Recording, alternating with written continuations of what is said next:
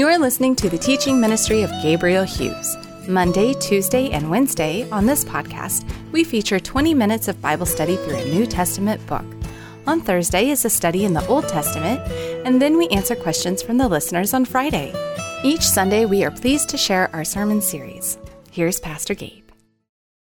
Now, this is a bulkier lesson today. We're actually going to cover the whole chapter, but I'm not going to read the whole thing here as our opening reading. So let me start by reading verses 1 through 13, and then we'll pray and get into our lesson today. This is 1 Corinthians 4, beginning in verse 1. This is how one should regard us, as servants of Christ and stewards of the mysteries of God. Moreover, it is required of stewards that they be found faithful. But with me, it is a very small thing that I should be judged by you or by any human court.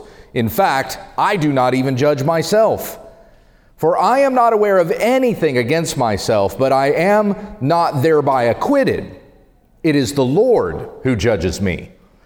Therefore, do not pronounce judgment before the time, before the Lord comes, who will bring to light the things now hidden in darkness, and will disclose the purposes of the heart. Then each one will receive his commendation from God. I have applied all these to myself and Apollos for your benefit, brothers, that you may learn by us not to go beyond what is written, that none of you be puffed up in favor against one another. For who sees anything different in you? What do you have that you did not receive? If then you received it, why do you boast as if you did not receive it? Already you have all you want. Already you have become rich. Without us, you have become kings. And would that you did reign so that we might share the rule with you. For I think that God has exhibited us apostles as last of all, like men sentenced to death, because we have become a spectacle to the world, to angels, and to men. We are fools for Christ's sake. Oh, but you are wise in Christ. We are weak, but you are strong. You are held in honor, but we in disrepute. To the present hour, we hunger and thirst. We are poorly dressed and buffeted and homeless. And we labor, working with our own hands. When reviled, we bless. When persecuted, we endure. When slandered, we entreat. We have become and are still like the scum of the world, the refuse of all things. Let us pray. Heavenly Father, as we come to our passage today, I pray you lead us and guide us in these things, that we may understand, that we may come to an attitude of humility. We would not boast in ourselves, but we would boast in the Lord, as Paul has instructed the Corinthians to do since the beginning of the letter. That we would be humble in our thinking, not thinking too highly of ourselves, but even we put the interests of others, the needs of others ahead of our own, that we might consider one another and do all things to the glory of God, our King. We are able to learn to do such things even from the lesson that we read today in 1 Corinthians chapter 4. It's in the name of Jesus that we pray. Amen. So remember where we came from last week. Paul was talking about certain teachers, respective teachers, and the ministry that they commit themselves to. And it's not necessarily a warning against false teachers, but that each teacher receives his commendation from God. He's not dependent upon the congratulations of men, and in fact, his validation is not dependent upon how many people follow him. As Paul kind of makes that point here even. I don't let myself be judged by you, I don't even judge myself. But it is the Lord ultimately who judges us. So we need to be careful about how we connect with certain teachers or certain teachers that we have in our lives that we love. I love to listen to R.C. Sproul or John MacArthur. Voddie Baucham's still one of my favorite preachers today. But they're not my pastor. My pastor is Pastor Tom. And by the way, if our roles were reversed and I was actually senior pastor and he was the associate pastor, he would still be my pastor. And same would go for all of our elders, that we help encourage and build up one another. All of us elders teach. We all have different classes, Sunday school classes that we're a part of. None of us ever get together at our elders meetings and compare who's got bigger class than the other person. As a matter of fact, right now, I've got a bigger class than Tom. But he still has the pulpit ministry and the calling that God has given upon him for the pastorate that he's supposed to do. And then I am going to help support him and build him up in that ministry that he's doing. Likewise, he helps support me and build me up in the overseeing of different Sunday school classes and things like that. And all the different responsibilities all of us have. What David has to do, what Andrew has to do, Mark, Doug, and on it goes. All of us are each other's pastors. We encourage one another. We build each other up. And then also, as part of my job, I'm trying to help build the other Sunday school teachers up. How can I provide them with the tools that they need to lead their Sunday school classes and build up in the Lord? None of us are set against the other one. We all desire the same thing, to build up the body of Christ with the Word of God. And so as we considered those things last week in chapter 3, starting in verse 10, what we're in this week is still kind of the same vein, still the same thought, at least in verses 1 through 5. Paul's going to shift gears. You could hear him even throw in some sarcasm there. I tried to read it with some sarcastic inflection when he talks about how the Corinthians are puffed up against one another.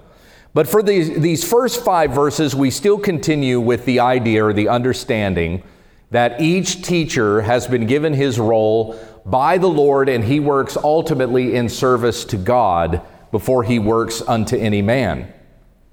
So as we are looking at this section today, we're going to cover the whole chapter. Chapter 4 is 21 verses, and it breaks up like this. In verses 1 through 5, like I said, as we carry on from what we considered last week, we're going to learn how to consider ministers of Christ. In part 2, verses 6 through 13, learning not to go beyond what is written. In part 3, verses 14 to 17, learn to imitate Paul's example. And then in part 4, verses 18 to 21, to the end of the chapter, learn to humble yourself before God. So this is the lesson that Paul is giving to the Corinthians. It is therefore the lesson the Holy Spirit would communicate to us now. Let me review those 4 points again. Learn how to consider ministers of Christ. Learn not to go beyond what is written. Learn to imitate Paul's example. And learn to humble yourself before God. So let's come back to this first section in verses 1 through 5, where we are learning how to consider ministers of God. And Paul says it right off the bat at the very beginning here. This is how one should regard us, as servants of Christ and stewards of the mysteries of God. Now, Paul uses the collective us there. If we're understanding that in context, even going back to chapter 1, the us would specifically refer to Paul and Cephas and Apollos. But if we consider what he had mentioned in chapter 3, if we group chapter 3 in with that, remember that he spoke collectively of any teacher there in chapter 3, where he said, according to the grace of God given to me, like a skilled or a wise master builder, I laid a foundation, and someone else is building on it. And then in the next sentence he says, let each one take care how he builds upon it. That was in chapter 3, verse 10. So let each one is in reference to any teacher, anybody at all. That would be in service to the Lord, in building up the house of God with the word of God to the people of God, right? So any teacher can be included here also as we make that application with chapter 4, verse 1. This is how one should regard us. This is how one should regard any teacher of God's word. Your Sunday school teacher, your pastors, elders, an evangelist. How should one consider a minister of Christ as servants of Christ and stewards of the mysteries of God? In fact, some of your translations, instead of saying servants of Christ, it may say minister of Christ, because that's exactly what minister means. It's a servant. So as a servant of Christ, one who serves Christ, first and foremost, what is Paul's objective in his ministry? To serve Christ, right? First and foremost. Is he a servant to the church? Yeah, absolutely. So as he has said to the Corinthians, even if we look back at the last couple of verses of chapter 3, whether Paul or Apollos or Cephas or the world or life or death or the present or the future, all are yours. So he kind of turned on its head the whole concept that the Corinthians had about I'm of Apollos and I'm of Paul and I'm of Cephas. And Paul's like, no, you got that backwards. See, they are yours. They're servants for you, for your good, to build you up. And so he comes back to that, kind of summarizing that point here at the start of chapter 4. This is how one should regard us, servants of Christ, ministers of Christ. First of all, serving Christ, but then also servants of the church. And he goes on to say, stewards of the mysteries of God. Servants of Christ, stewards of the mysteries of God. What is a steward? Can anybody tell me? What's a steward? Yeah, that's perfect definition. An overseer or a caretaker of something that does not belong to them. So one way that I've compared steward is like a butler. You have a butler of the house. A butler like oversees everything in the household. We're not British. I don't think that we necessarily have in our minds the general responsibilities of a butler. Usually we just think of the butler as the guy that opens the door, right? Or brings the master his slippers in the morning. The butler oversees absolutely everything in the house. And he makes sure all the staff are doing what they're supposed to be doing in the jobs and tasks that they've all been assigned to do. He's the master's second guy. This is the guy the master is appointed to make sure the house is in order and it's working and functioning as it should. And so when Paul talks about himself being a steward, or Timothy is a steward, in both 1 and 2 Timothy, he talks about how Timothy's responsibility is to steward the household of God. When he uses this term steward, it means to take care of those things, to put in order those things that the master has entrusted to his care. And it's almost as if every time we see this word used in the New Testament, it's almost like the steward is appointed to watch the house until the master comes back. So as Paul's responsibility to steward the household of God, more specifically, what does he say here? He stewards what? What is he a steward of? Well, you're jumping too far now. What does it say right there in verse 1 that he's a steward of? The mysteries of God, which is what, Sonia? The gospel. There you go. So what does it mean to be a steward of the gospel? What would that mean? What's it to be a steward of the gospel? I'm sorry, Lois? Yeah, you guard it. Yeah. That's what the ladies are going through right now in Women's Bible Fellowship. 2 Timothy, the theme of that book being guard the gospel. So you guard it, but you also say what? You share it. Yeah, there you go. You're going to feed all the members of the house with it. You're going to make sure everybody's taken care of, they're fed, they're growing. And how do we grow? Paul had mentioned that back in chapter 3. We grow according to the Word of God. It is God who provides the growth, and He does that through His Word. So once again, how do we consider a minister of Christ? He's a servant first of all of Christ, and he's a steward of those things that Christ has entrusted him with.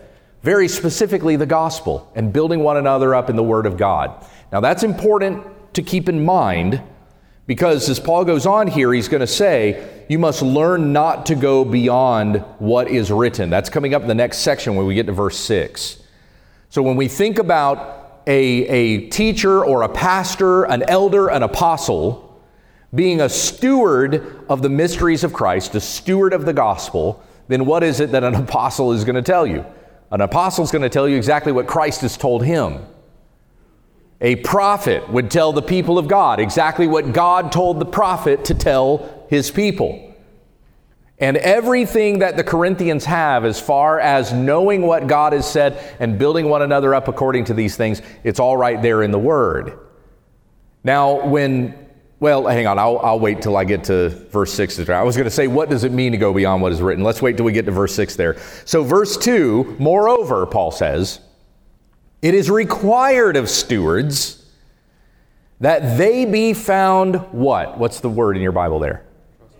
Trustworthy, faithful, that they are doing what God has appointed them to do. Now, when I apply that to myself, when I say that I do what God has appointed me to do, it's not with the same kind of appointment that Paul got. Paul was on his way to Damascus to round up Christians, and Christ appeared to him in a blinding light. All of the other apostles had seen the risen Lord. They had actually seen him, and they were personally appointed by him to be an apostle, to be one who is sent out with the gospel and preached to the nations.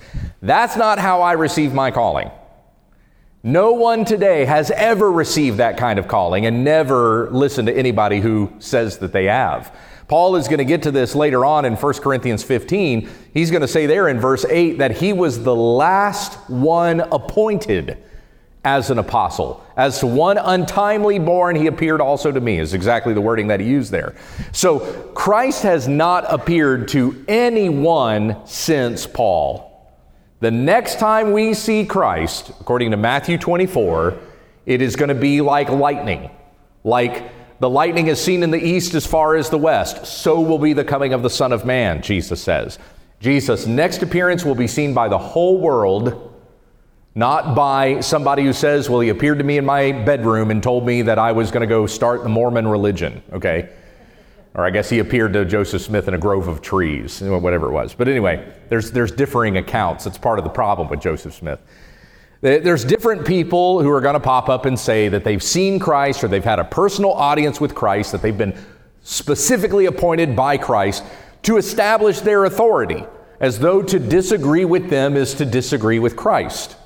But my friends, I have no inherent authority standing up here. The authority is God's Word. So my responsibility is very simply as a steward of the mysteries of God is to tell you what this says. And I need to be responsible with that, and I need to handle that in a right way. But there's nothing about me specifically in my appointment that gives me some kind of inherent authority so that you have to listen to everything that I say. You have the responsibility to test what I say according to what this says, as you should do with all your teachers.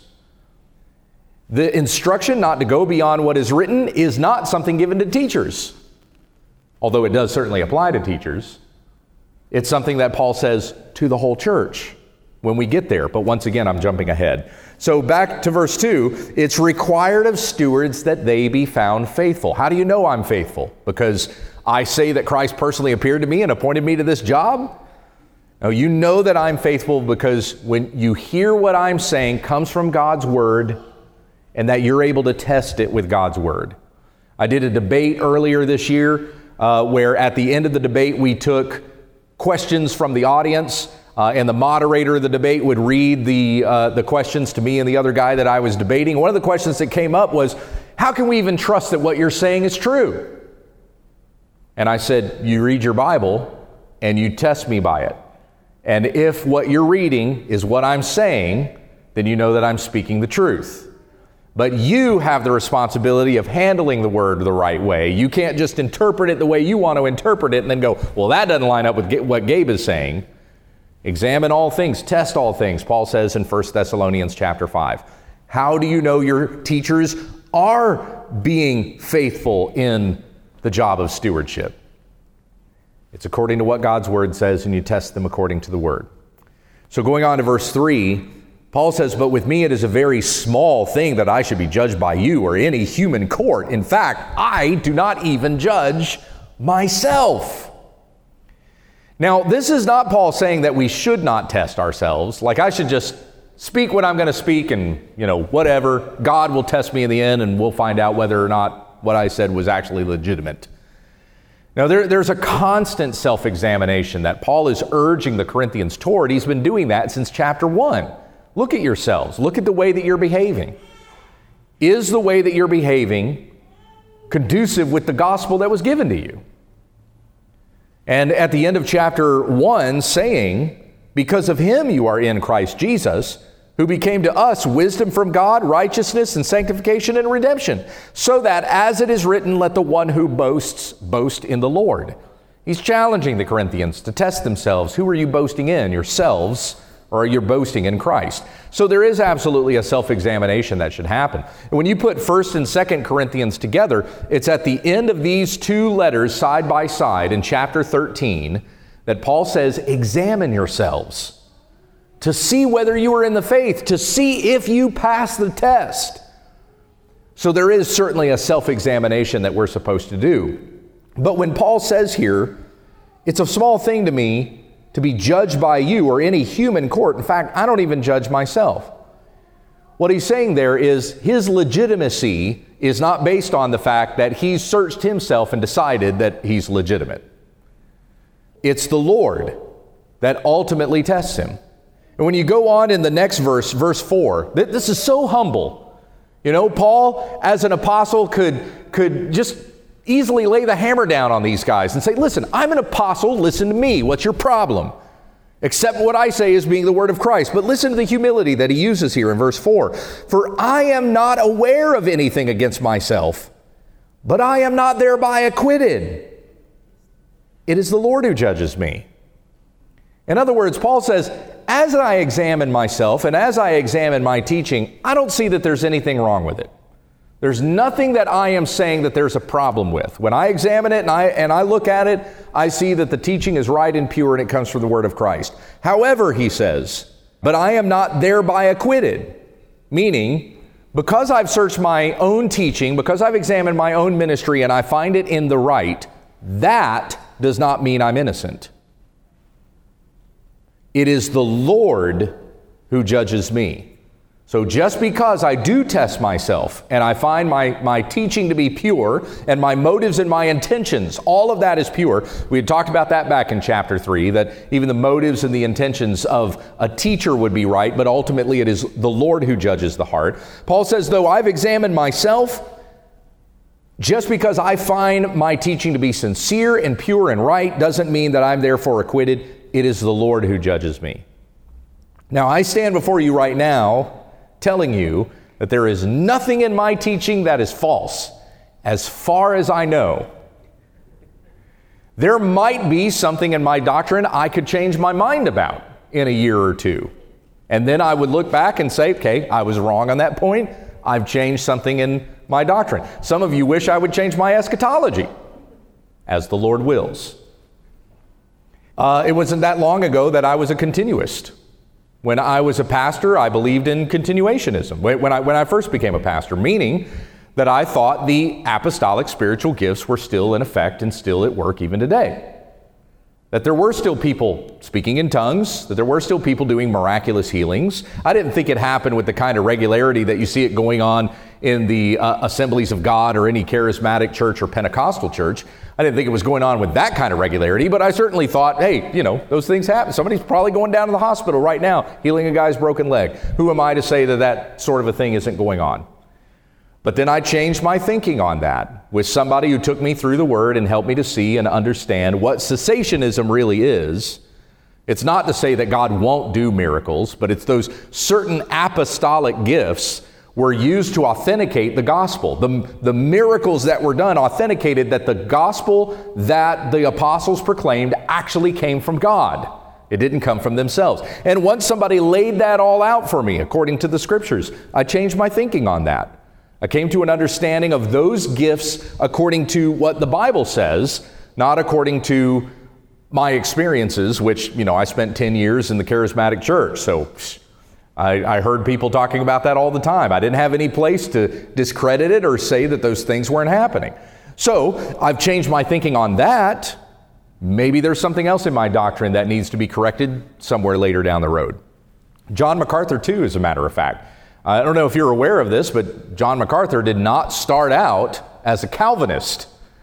In his 50 years of ministry, he actually hadn't been a Calvinist for all that long. It's only been a couple of decades. There's a neat story behind that. If I had time, I would tell it, but I don't. It's 10:15. So, but anyway, all that to say, there are teachers that have maybe somewhere in their growth, in their progress, have changed their mind about a certain doctrine.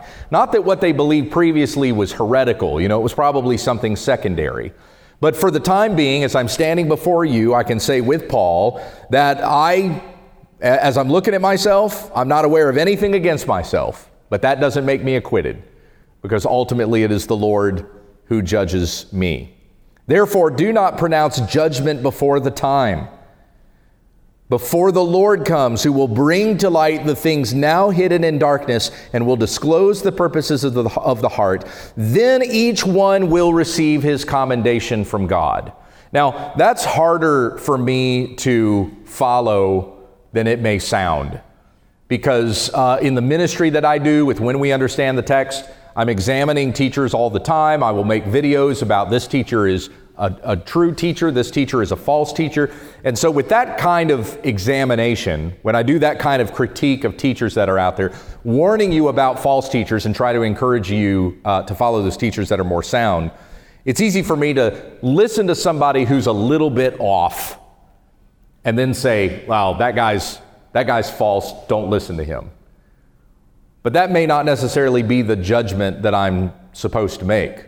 There could be, just because there's some sort of a disagreement there between he and I, doesn't mean that I can know something about his heart or that his ministry is illegitimate.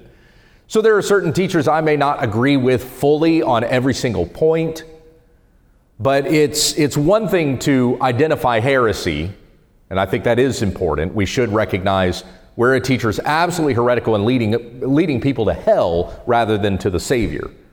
But it's one thing to recognize that, and it's something else entirely just to recognize the differences, the differences between your teaching and his, and just seeing, maybe I wouldn't teach it that way, but that doesn't necessarily mean that he's a false teacher and I should dismiss that guy. So as teachers, we need to have a little more grace, even with the way that we consider some of those things that we might recognize in other teachers. So that's that first section where Paul says, learn how to consider ministers of Christ. That's verses 1 through 5. Anything else on, any questions about that before we move on to the next section? So starting in verse 6, as we hear about learning not to go beyond what is written, and that's what Paul starts with here in verse 6. He says, I've applied all these things to myself and Apollos for your benefit, brothers. In other words, he's used himself and Apollos as examples, but the things he's been talking about regarding teachers are not limited to him and Apollos. So hence why you wonder, well, how can you take some of these things and apply them to any teacher? Well, Paul says it there. I've applied these things to me and Apollos. So you have an example, so you understand. You've got faces, you've got names to go along with this stuff that I'm telling you. That you may learn, he goes on to say in verse 6, that you may learn by us not to go beyond what is written, that none of you be puffed up in favor of one against the other. So let's consider those things in order. When Paul says, don't go beyond what is written, what is written? What is he referring to there by that which is written? What is it? The books of the law, Scripture? Say what, Dwayne? The Word of God? Specifically, what part of the Word of God? I heard the law. That was close. Torah, Old Testament, law and prophets. Okay, those things that are written, that the Corinthians have right there with them, that they can use and teach one another with. It's the whole Old Testament. So in all these churches, they had the Old Testament. A lot of times, they might go down to the synagogue and listen to what is read, and then they come back to wherever it is that they're gathering in a house or wherever it is, and then they teach. There's an elder that stands up and teaches according to what they've heard is read, and how they understand what was read in the synagogue points to Christ. That's if this church didn't have, Old Testament scrolls of their own. Yes, sir. How many letters would have been available to the new church at this time? At this particular time, maybe only about 4 or 5. Yeah, it wouldn't have been very much. But that's the next part that I was going to mention. So yeah, that's all right. So the other part that was written for them were the letters. It was the letters that Paul sent. So you have the whole Old Testament, and when they teach from the Old Testament, they teach how the Old Testament points to Christ, how Christ is the fulfillment of all of these things that we had seen in the law and the prophets. But then what else do they go to that is written? They go to the letters. the letters that had been written to them by apostles, even specifically Paul, there may have even been things that Paul wrote down for them when he was with them, because remember that he was there for a year and a half. We know that he wrote letters while he was with them, while he was there in Corinth. He wrote to the Thessalonians from Corinth, both letters to the Thessalonians. So there's maybe copies of 1st and 2nd Thessalonians that the Corinthians have. They also have, the Corinthians had something we don't have. They had a previous letter. Remember where we read about that? And Paul's even going to mention that letter coming up in chapter 5. He's going to say very specifically, I told you in my previous letter, blank. So there's another letter that by the providence of God just was not preserved for us. We don't have it today. But whatever Paul had told the Corinthians about in that letter, that was also authoritative. It was of Christ. It was for them. It was something that they were supposed to follow and obey. And it was surely, it mentioned Old Testament passages. It applied those things to their lives. This is how we're supposed to live as Christians in this world, in light of the gospel that you have heard, in light of the example that we have in Christ, so on and so forth. So there was these were the things that were written for them that they were not supposed to go beyond. Now, what is the consequence of going beyond what is written? What happens when the Corinthians are teaching or following in a teaching that was not written down for them, whether in the law and the prophets or by the letters that were written by the apostles? What's the result?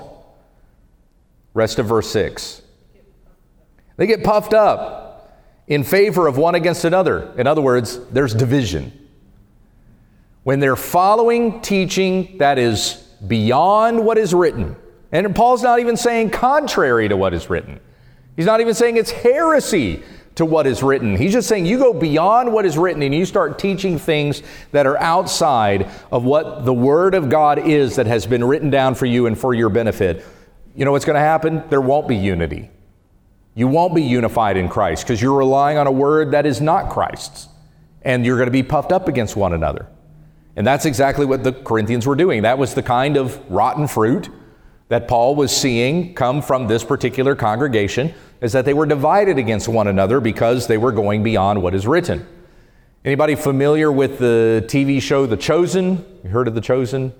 Yeah, anybody watched The Chosen? We got a couple that have watched it. I think it's the third season. They're coming into the third season of The Chosen now. The Chosen, in case you're not familiar with it, it's a TV show on the life of Christ and his disciples. And really, even particularly the disciples, hence being the chosen. They were the ones that were chosen by Christ to be his disciples and follow him. That's the title of the show. Now, I've watched some clips of it. I've never actually watched entire episodes. It is a mess. There are certain things about it that I like. I would still never encourage anybody to watch it.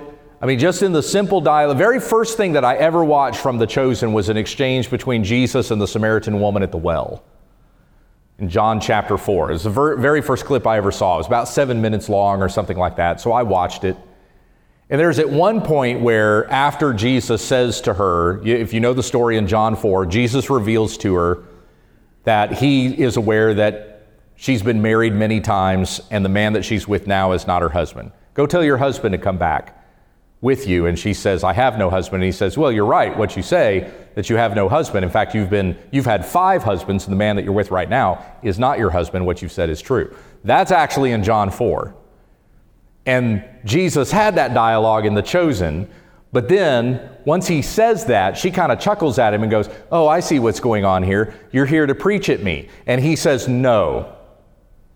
Is that the exchange in John 4? As a matter of fact, that's exactly what Jesus was there to do. He was exactly there to preach to her and the entire village that she was going to bring out there with her to hear this man out by this well who was telling me to get him a drink. And he told me everything that I had ever done. So come and hear. Is this the Christ? Is this the Messiah that we've been waiting for? What was it Jesus was there to do? To preach. But when you try to create some sort of a drama and you add to dialogue things that aren't actually found in the Bible, you go beyond what is written and you create something about the life and personality of Christ that isn't actually of Christ. And the result is not going to be growing in Christ's likeness, is it? Since you're creating a likeness that's different than the likeness of Christ that we have in the Bible. Now, I don't know how you feel about cinematic depictions about Jesus. You may be fine with them. There may be certain versions of Jesus that you like. I'm not necessarily here to discount that, except to say that we're never accurately going to be able to do that, right? We will never, no matter how hard we try, even if the entire script is taken exactly from the Bible, nobody's ever going to accurately portray Christ in a way that was exactly the way that he was 2,000 years ago in his earthly ministry. But anyway, all of that to say, we need to be careful about going beyond what is written. Even when I was a kid and I would watch cartoon shows, Superbook, Flying House. Anybody familiar with those? No. Anyway, they were cartoon dramatizations of stories in the Bible, and sometimes they would over-dramatize things. They would add to the script things that were not there in the Bible. And then I'd end up in a Sunday school class. I remember one in particular where the Sunday school teacher was teaching about the man who was paralyzed, who was lowered down by his friends through a roof before Jesus, who healed him, told him to get up his mat and walk. Okay, it was that story. The Sunday school teacher's telling that story, and she says, and we don't know how he was paralyzed. And I raised my hand and I said, yeah, we do. He was kicked in the back of the head by the horse. Because that was in one of those cartoons I watched. That was how I knew that. But that's not in the Bible. So she corrected me on that. I got corrected. I figured that out a little bit later on. But anyway, the point being, going beyond what is written, we're talking about adding to the Word of God, or we're talking about teaching something that God did not actually give us in His Word. And so the result is not going to be Christ-likeness. It's not going to be unified in Christ and unified to one another. It's going to be being puffed up in favor one against another. Because I've got something better than you've got. I've got more insight than you have. I've got an extra part to this story than what you've heard. And so that makes us puffed up against each other. Hence why Paul warns them, don't go beyond what is written. You're going beyond what is written, and that's why there's this pride and division among the Christians there in the church in Corinth. Verse 7, for who sees anything different in you? What do you have that you did not receive? If then you received it, why do you boast as if you did not receive it? And the key word there is receive. It means they've been given something. They did not come into this on their own. God gave it to them. So why are you acting as if you didn't receive it? Why are you acting as if God did not give you something? That it came from the Lord. It didn't come from you. It wasn't from your flesh. It wasn't from your wisdom or your searching. It came from God. And He's telling them this to humble them so that they would stop being puffed up against one another. My spiritual maturity comes from God. Wherever you are in your spiritual maturity also comes from the Lord. And I'm not just making that up. That's exactly Romans 12:3. Where it talks about how God has appointed His varied grace to different people in different respects. So some of us are called to be teachers, and we're called to those positions with a great responsibility in front of us. As it says in James 3:1, not many of you should aspire to become teachers because you know that teachers will be judged with greater strictness. Others are not called to be teachers, but there's still a job that God has for you to do in the body of Christ. We'll talk about those things more when we get to chapters 12 and 13 and 14. But every single one of us has been given a measure of grace, is what it says there in Romans 12:3. And all of this comes from the Lord. You've received it from God. It came not from you, it came from God. And so Paul goes on, the rest of this section, verses 8 through 13, and this is where we hear him kind of pour out the sarcasm, right? Already you have all you want. Already you have become rich. Without us you would become kings. And would that you did reign so that we might share in the rule with you. Corinth was a very wealthy city. We know there was a lot of class division that was going on in the church in Corinth. Paul will confront that later on in chapter 11. Some were very, very wealthy, and some were very, very poor. And so there's class separation, even that was going on in the church. So some of them have a lot of wealth. And with that wealth, Paul says, it's as if you've become kings. Already you've become rich without us. It was before we even got there. You already had all this money. You've become kings. And would that you did reign. That he was not speaking in a figure of speech, but they actually were rulers so that we might share in the rule with you. Because if you're going to say, I'm of Paul, and I'm of Apollos, and I'm of Cephas, and you're ruling as kings, then shouldn't we also get some of that rule? So Paul goes on to say, for I think that God has exhibited us apostles as last of all, like men sentenced to death, because we have become a spectacle to the world, to angels and to men. The concept of Paul saying here that we've become a spectacle to the world, likely he has in mind the way that Romans would punish criminals. How would they punish criminals? They'd make them a spectacle to everybody else, right? Jesus was hung on a cross. And by the way, crucifixion was not ever done in the city. Crucifixion was always outside the city. It was outside the city walls. Hence why when you read in the gospel accounts, they took him outside the city to a place called Golgotha. And when you read the account specifically in Mark, it says that people walked by him, Jesus hanging on the cross, they walked by him shaking their heads. So this was not some isolated hill, as we sing in the old rugged cross, on a hill far away, you know. Certainly for us, that hill is far away. But when Jesus was crucified, it wasn't like way out of Jerusalem. It was just right outside the city, but along the road. And so as people were walking along the road, they would walk by the criminals who were being crucified, and they shake their heads at him because it's like, hey, he must have done something really wrong to have to be hung up there like that.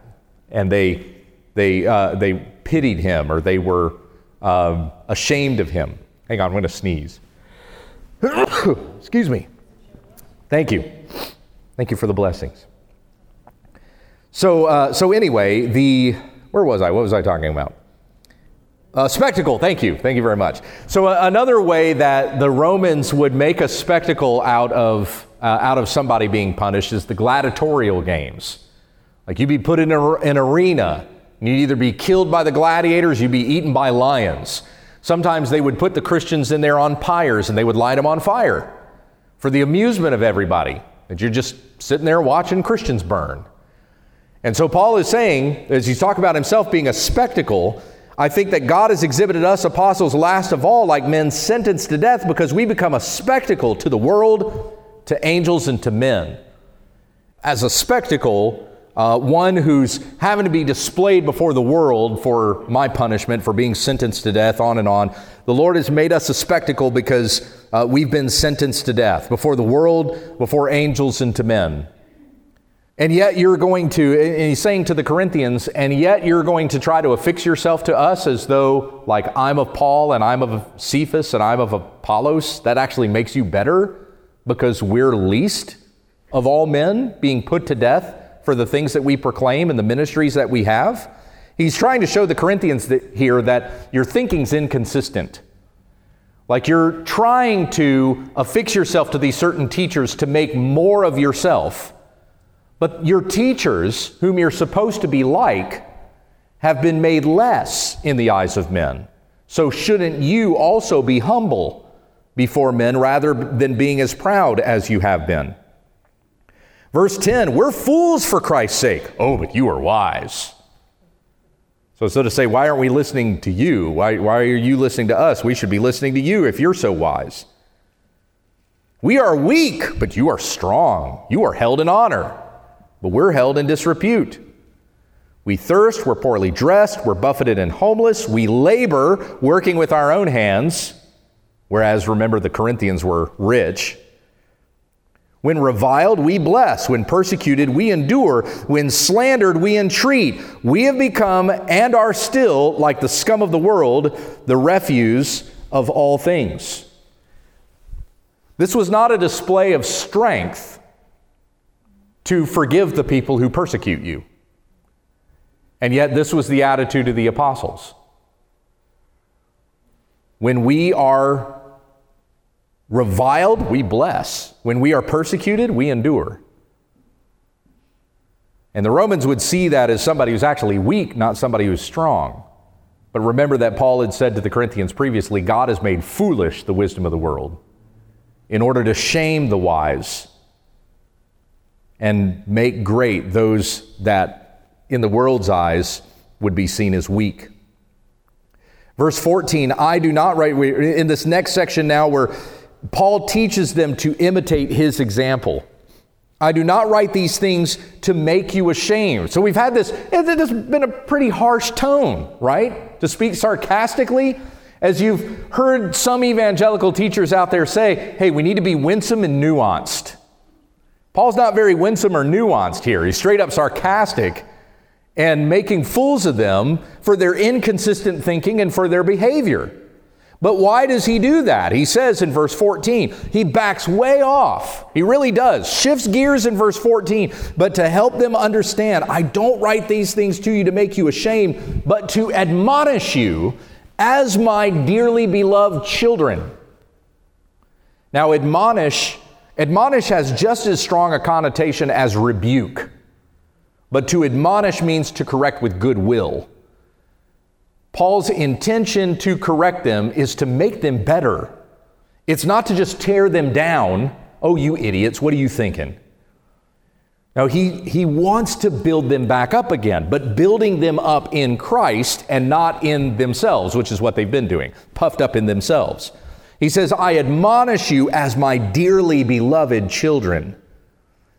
For though you have countless guides in Christ, we go back to talking about teachers again, all the teachers that you've had, all the teachers that you will have, you have countless guides in Christ, but you do not have many fathers. For I became your father in Christ Jesus through the gospel. How is that? How did Paul become their father through the gospel? Exactly. Yeah, spiritual father. We talked about this when we were going through 1st and 2nd Thessalonians last year, because he speaks to the Thessalonians the same way, like a father. I admonished you, I grew you in your understanding of the Lord. So Paul was the one that preached the gospel to them. When we hear the gospel and we believe it, we're born again, right? That's the term Jesus used with Nicodemus in John 3. So being born again, those who teach the gospel to us that we may come to salvation in Christ, they are our spiritual parents. Spiritual fathers, spiritual mothers. I became your father in Christ through the gospel. I urge you then, be imitators of me. Same thing I preached about last week. Pastor Tom comes back to that again today in the sermon. That we as children, we imitate our parents. Like physically, biologically, we imitate our parents. Spiritually, it's the same way. We should be imitators of those who have given the gospel to us. Paul said as much in, Paul, Luke, whoever wrote Hebrews. Hebrews 13, verses 7 and 17, there in Hebrews 13, where he says, consider those who taught you the gospel and imitate their faith. Consider their way of life and imitate their faith, he says. And so we have these teachers that have been given to us as examples, and we are to follow the pattern of behavior that they've set forth before us, because as mature believers in Christ, they demonstrate to us Christ. And so Paul says, I'm going to give you another example. I'm going to give you an example of what it looks like to be a faithful child in the Lord. Verse 17, that is why I sent Timothy, my beloved and faithful child in the Lord, to remind you of my ways in Christ as I teach them everywhere else in the church. In Philippians chapter 3, Paul says of Timothy, he is my most trusted servant. I have nobody else like him.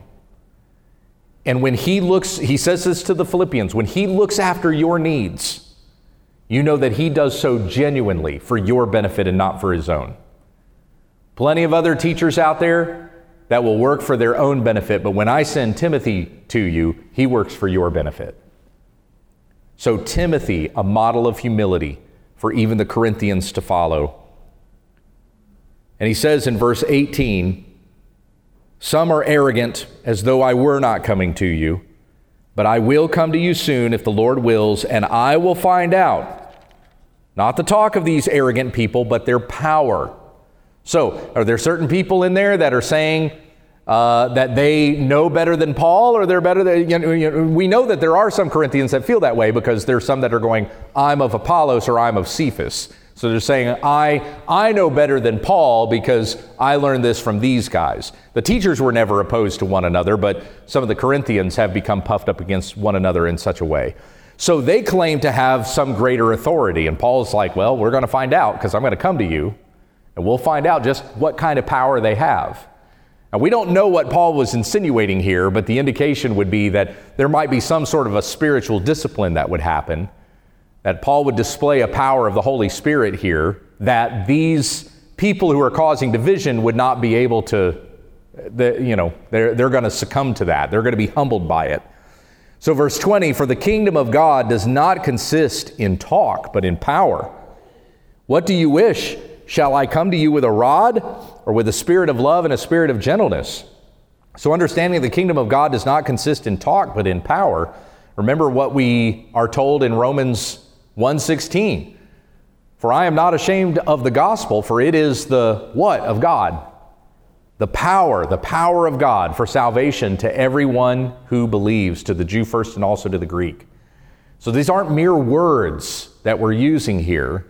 The gospel itself is power to save the lost. The gospel has power to transform a person from the kingdom of darkness to the kingdom of light, as we've been talking about the last couple of weeks in our series in Ephesians. The kingdom of God does not consist in talk, but in power. So what do you wish? Verse 21, shall I come to you with a rod or with a spirit of love and gentleness? Paul right there has just summarized the last two paragraphs.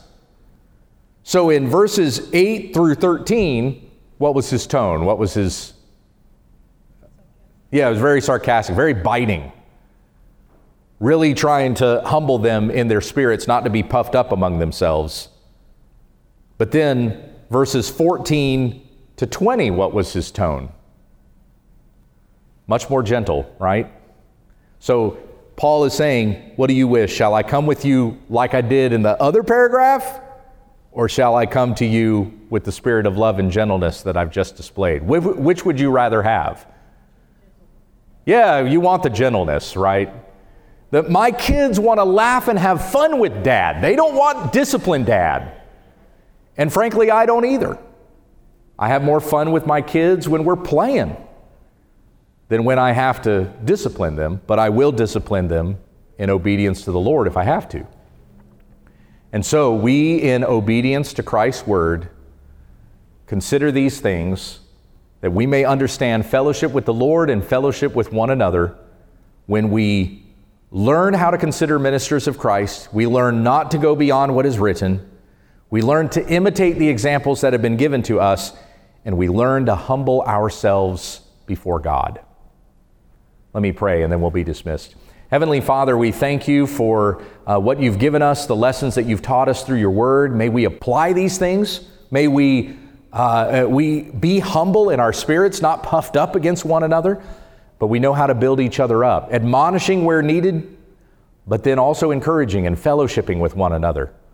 As we rejoice in Christ, who gave his life for us, who died and rose again, so that all who believe in him will not perish but have everlasting life.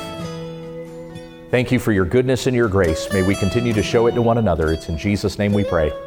Amen. Go with the Lord.